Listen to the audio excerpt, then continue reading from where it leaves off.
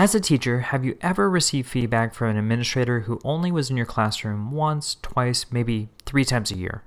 And if you are the administrator, did you feel the time in the teacher's class was enough to provide true feedback to help with the progress? This week's guest, Craig Randall, shares how he struggled with the traditional teacher assessment process and the strategies he used to create a new trust-based program. In this episode, we also discuss teaching and leading overseas, focusing on teacher strengths, consistency of providing feedback, and how to construct trust-based observations. Welcome back, everyone, to Aspire, the Leadership Development Podcast, where we will be discussing the visions, inspirations, and experiences from top educational leaders. My name is Joshua Stamper, and you can connect with me on Twitter or on Instagram at Joshua_Stamper. Craig, thank you so much for being on the podcast tonight. Thanks so much for having me on, Joshua. I'm really thankful to have the opportunity. And Craig, I have just loved learning about your leadership journey, and I would love for you to just share a little bit about yourself and how you became an author and a coach, teacher, principal of schools. Sure. I think I've had a fairly eclectic educational journey, but pretty much it's all been in education. Started out my career as an elementary school counselor and in the Washington State, Western Washington area. Then did a year of middle school, actually in a classroom with all severe behavior kids, and literally had to do restraint 180 straight days. It was crazy. Wow. But then as we do, oftentimes we coach on the side. And so I coached basketball on the side, and an opportunity to take a fairly large detour to small college basketball coaching came up. And because I have a really amazing wife who tolerated the massive pay cut that was, we went and did that for the next 7 years. We were also turning 40 right in that time frame. And we had always talked about working at international schools. And we thought, wow, if we don't do it now, we'll never do it. Mm-hmm. And so then we went to a job fair and then got jobs in Warsaw, Poland. And I was teaching there. One of the principals there said, Craig, you'd be good at administration. And I was reluctant, but then I decided to go for it. And in the summers and online, I did my principal certification through a university here in Washington, then got my first assistant principal job in Korea and worked my way around some other international schools, and then came home 2-3 years ago now. And we had enough money saved up from international schools, which is one of the nice things about that life, that I was able to basically go to a coffee shop on Monday through Friday and write a book. And it came out in September. That's awesome. And we're definitely going to talk about that book, but I want to learn about just the differences between being an educator in the United States and overseas. And was that really a difficult challenge for you? They're international schools. So really they're American schools. Sure. And they're run very much American style for the most part.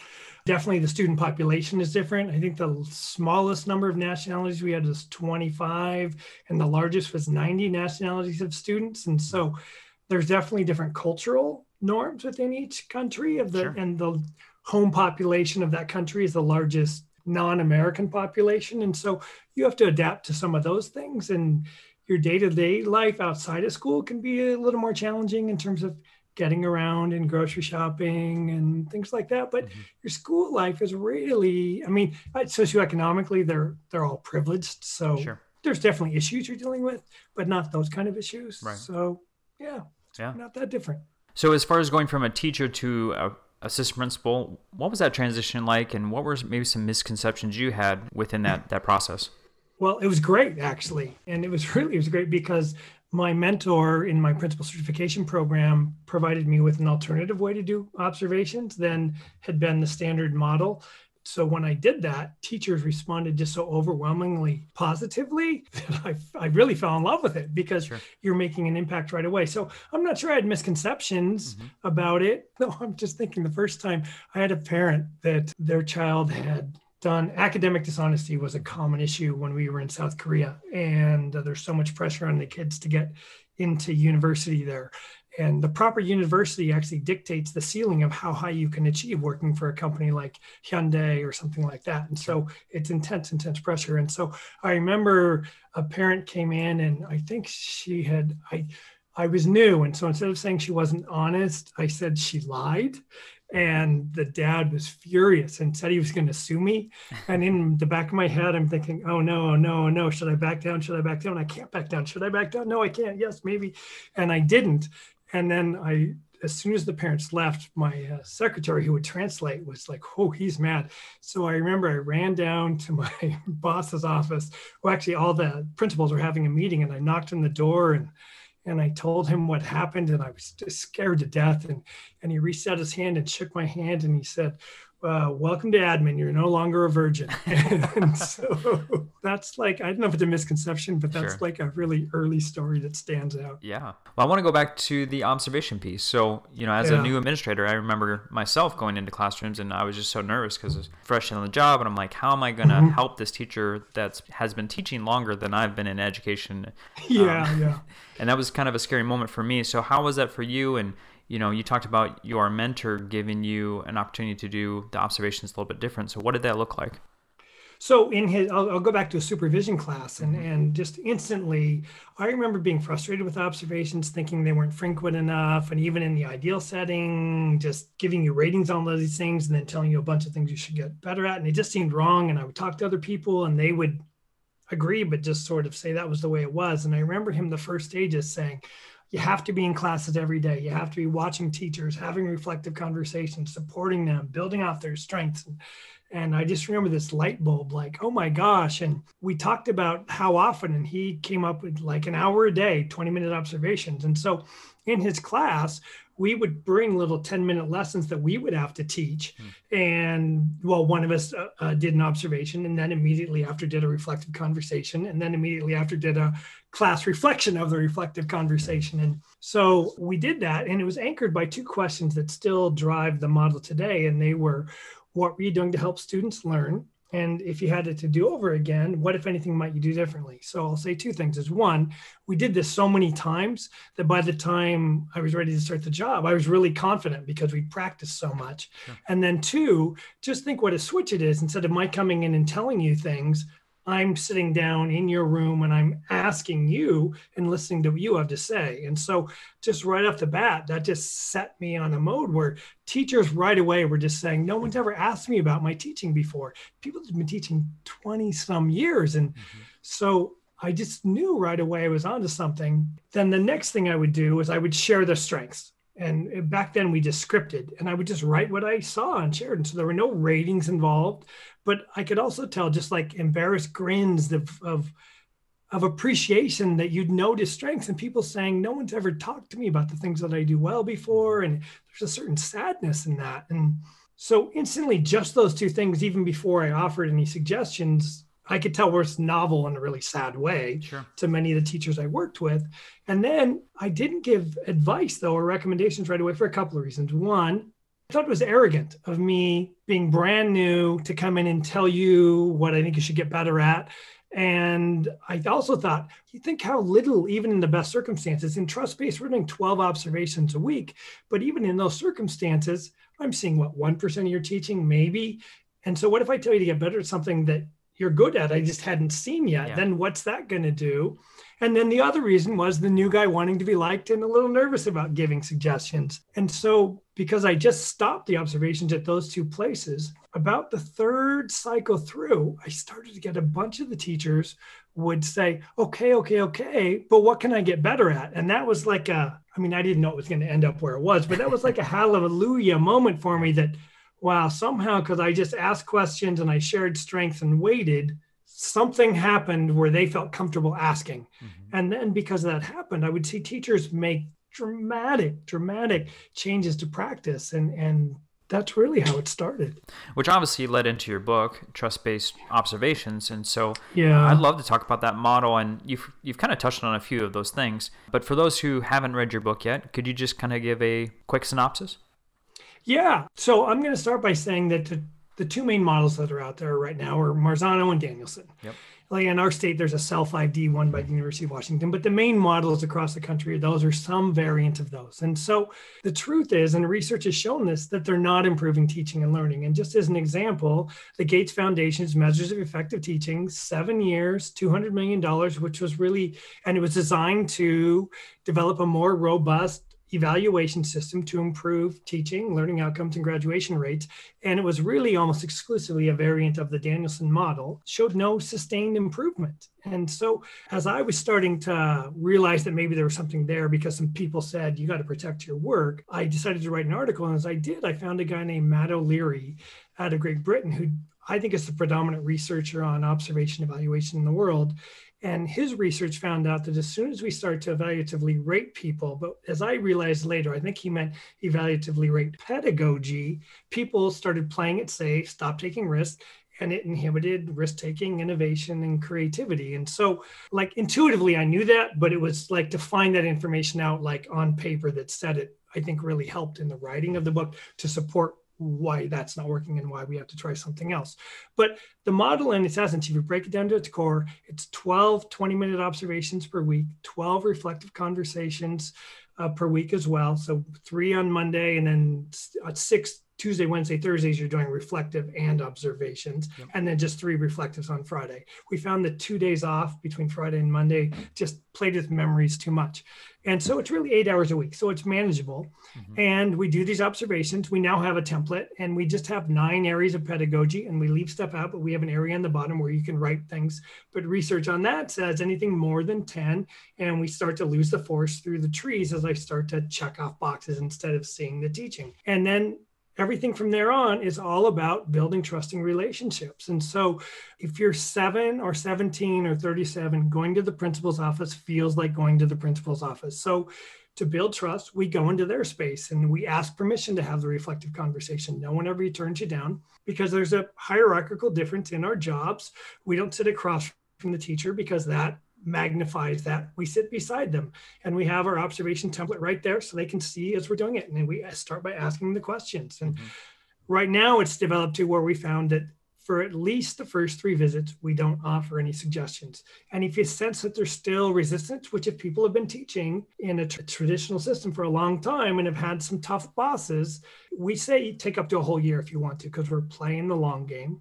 Anyway, at some point along the way, you offer a suggestion. And even there, it's asking permission. So everything is designed. And of course, when we're having these conversations, when we're asking these questions, when we're sharing strengths, it's all about listening and empathy and tone of voice and kindness and all that. And that's the core of the observation model. But to make it more comprehensive, we've also incorporated and blended in professional development to it as well. So even though we don't have a rubric for the 9 areas of pedagogy that we use, we have one so the teachers can self-assess. Sure. And so the teachers self-assess at the beginning of the year and they pick one of those 9 areas.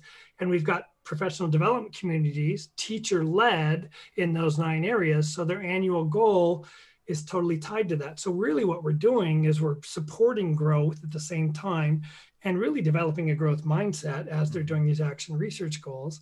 And then because this is an important piece, because the evaluation part of the ratings of pedagogy really interferes with people taking risks. I realized we had to eliminate that and come up with something else. So planning and preparation, that's fair. No one's going to argue with that. Professionalism, that's fair in any job. Collegiality and communication, that's fair in any job that works with people. And so because we've set up everything to help support a growth mindset, we added evaluate mindset instead. And so you'd have to be really, really resistant to do that.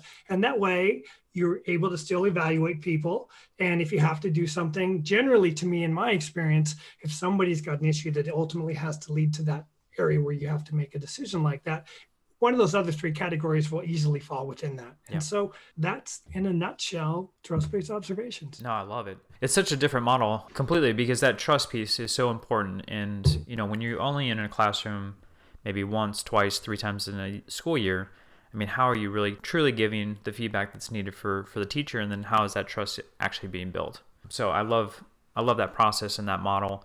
I want to talk about kind of the end point, right? So, teachers are used to getting an evaluation at the end where they're actually getting feedback that's, like you said, check boxes. Are you proficient? Are you developing, those types of terms? Yeah. So what does that look like at the end for your model? Like, what does the evaluation feedback look like?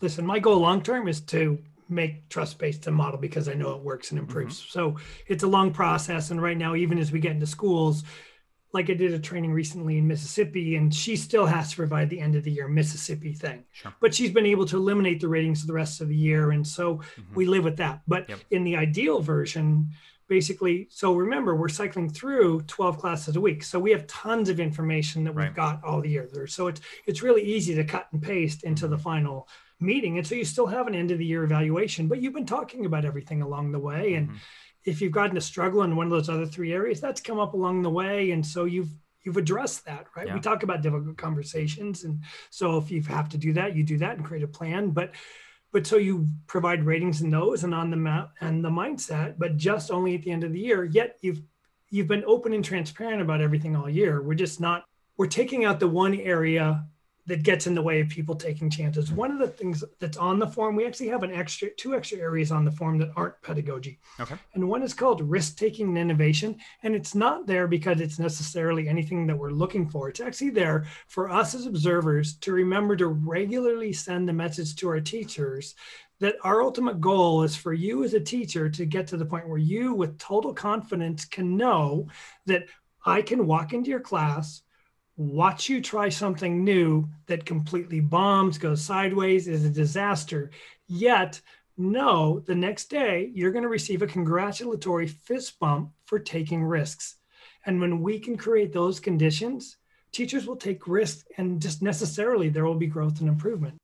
This podcast is a proud member of the Teach Better Podcast Network. Better today, better tomorrow, and the podcast to get you there. You can find out more at teachbetter.com/podcasts. Now let's get back to the episode.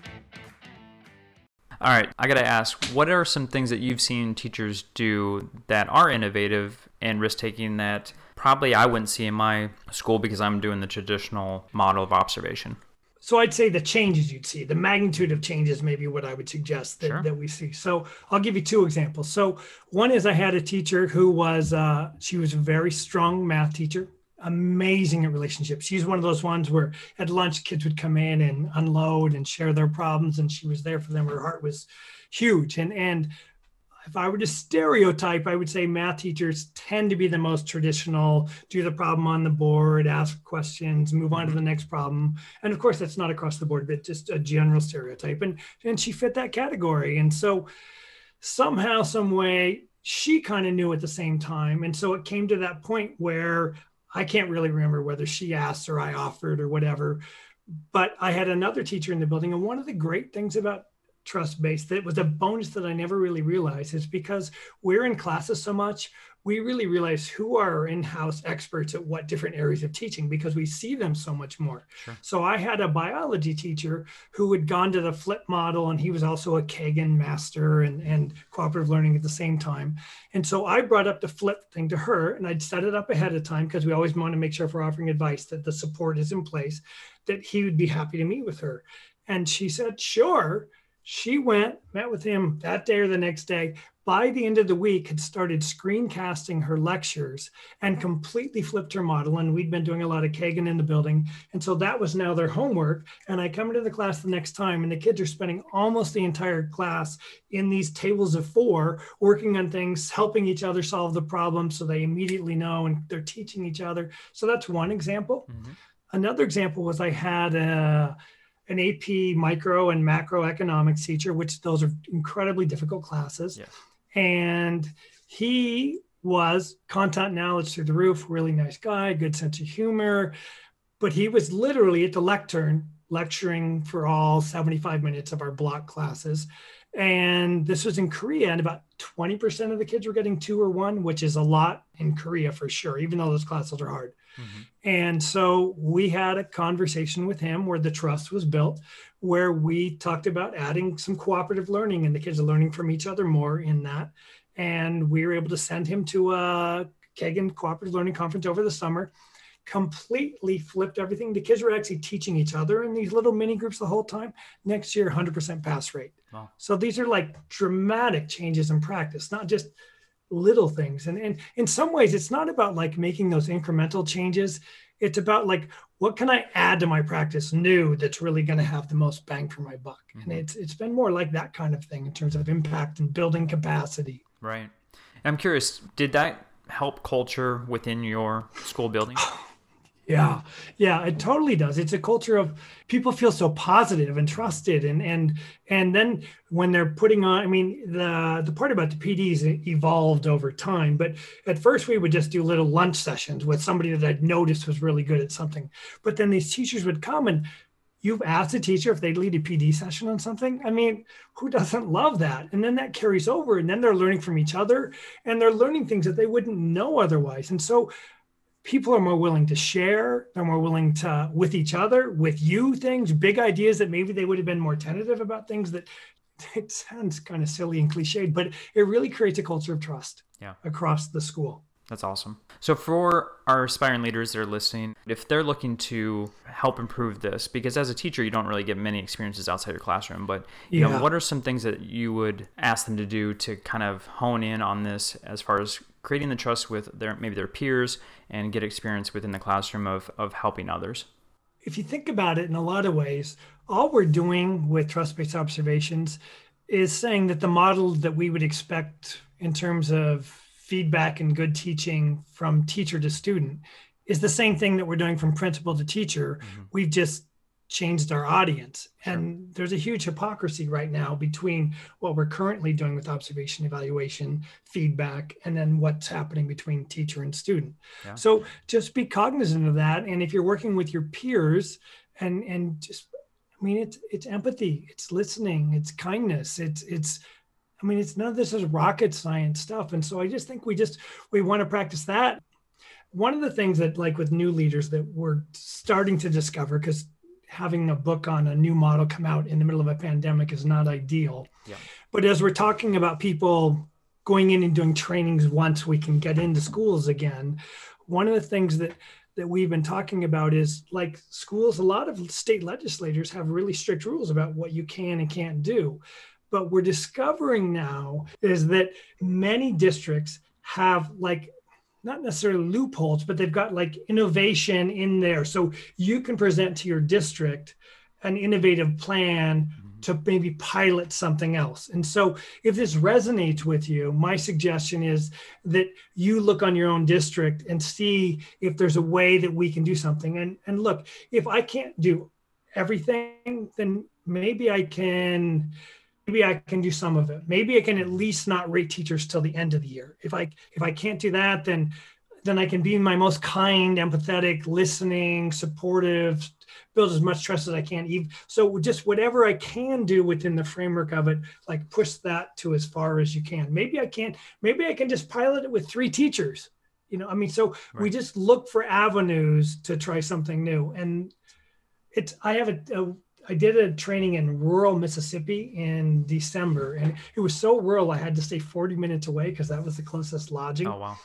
And I just heard back from the principal this morning. She sent me an email, and she just finished the first round of visits. And she said, and she's self-described, type A, like her experience, she was an athlete, tell me what's wrong and I'll fix it. Yep. And so for her to change to this, like, was really, really hard, except she knew that what was happening didn't work. She actually gave a teacher a 3 on something last year, which according to most observations would be good, but people take it personally. And so the teacher came crying in the next day saying she thought she deserved a 4. And that's when the light bulb came off that the traditional way wasn't working. Yep. And she said, already now, even though it's hard for her to not focus on what's wrong, she said, I just focus on strengths. And she said, I just watch them glow. And if she's like, naturally. And she said, and I had a teacher come in last week at the end of the day and said, I know you're not giving advice yet, but what's something that maybe I could work on? Or there was a coach in one of the buildings. He's a fairly traditional lecturing kind of a guy. And she started doing some Kagan training and challenged him to try and put one in, and he worked all weekend on it and he wasn't sure. And so he came into her, and so she had a chance to coach him individually, and he was going to add that into his class, I think, today. And so just one round through, as she said, you've made a difference in like rural Meadville, Mississippi. And so that's 3 weeks into the practice. She's already seen the impact that it can have on teachers and their well-being. Let alone their ability to take risks with time and practice. And doing it in a pandemic. Yeah. So what are the things that administrators are having to do a little bit different with, the guidelines, the safety guidelines for, a pandemic such as this? this is an interesting school district. It's in a national forest, and 60% of the students, just based on where they live, there's no connectivity to internet even available there, if you can imagine. So they only have half the kids, and it's a small high school, but they can't really have expectations for what they do on the days off. So they're really in this school, they're having to do twice as much stuff in half the amount of time. So that's my most recent example of what somebody's having to do. That's, I mean, it's all tough no matter what the examples are. The worst, of course, is when you're having to do in person and the hybrid. Yes, the hybrid at the same time. I mean, that's not sustainable. Which the feedback piece is probably more important now than ever before, because this is a new experience for all teachers. You know, I'll add to that if you're going in and doing Zoom observations, my wife's a new teacher mentor, and so she's doing Zoom observations of our new teachers all the time, is that if I'm doing that with all my teachers regularly, again, using this model where I'm going in so frequently, I might discover little nuggets of somebody that's doing something really amazing in this that we can share out to help the rest of our teachers improve in this really, really difficult time. Craig, I just love this model so much. And for our listeners, if this is resonating with them and they definitely want to try it out, how can they connect with you either on social media or to learn more about trust-based observations? Sure. Well, trustbase.com is the website, and so they can get a hold of me there. They can email me, craig@trustbase.com. I am on Twitter, at trustbasecraig, and I'm on LinkedIn and Facebook just as Craig Randall as well. So those are the best ways, but the email and the Twitter are probably the best way to get a hold of me. Amazing. And I'll have all those links in the show notes. Craig, thank you so much for bringing so much wisdom and knowledge about observations and creating a true relationship with our teachers and providing honest and wonderful feedback to our teachers, especially during a time that's so difficult with the pandemic. Thank you, Joshua. I'm really, really thankful for the opportunity to spread the word a little more on trust-based observations. So thanks a million.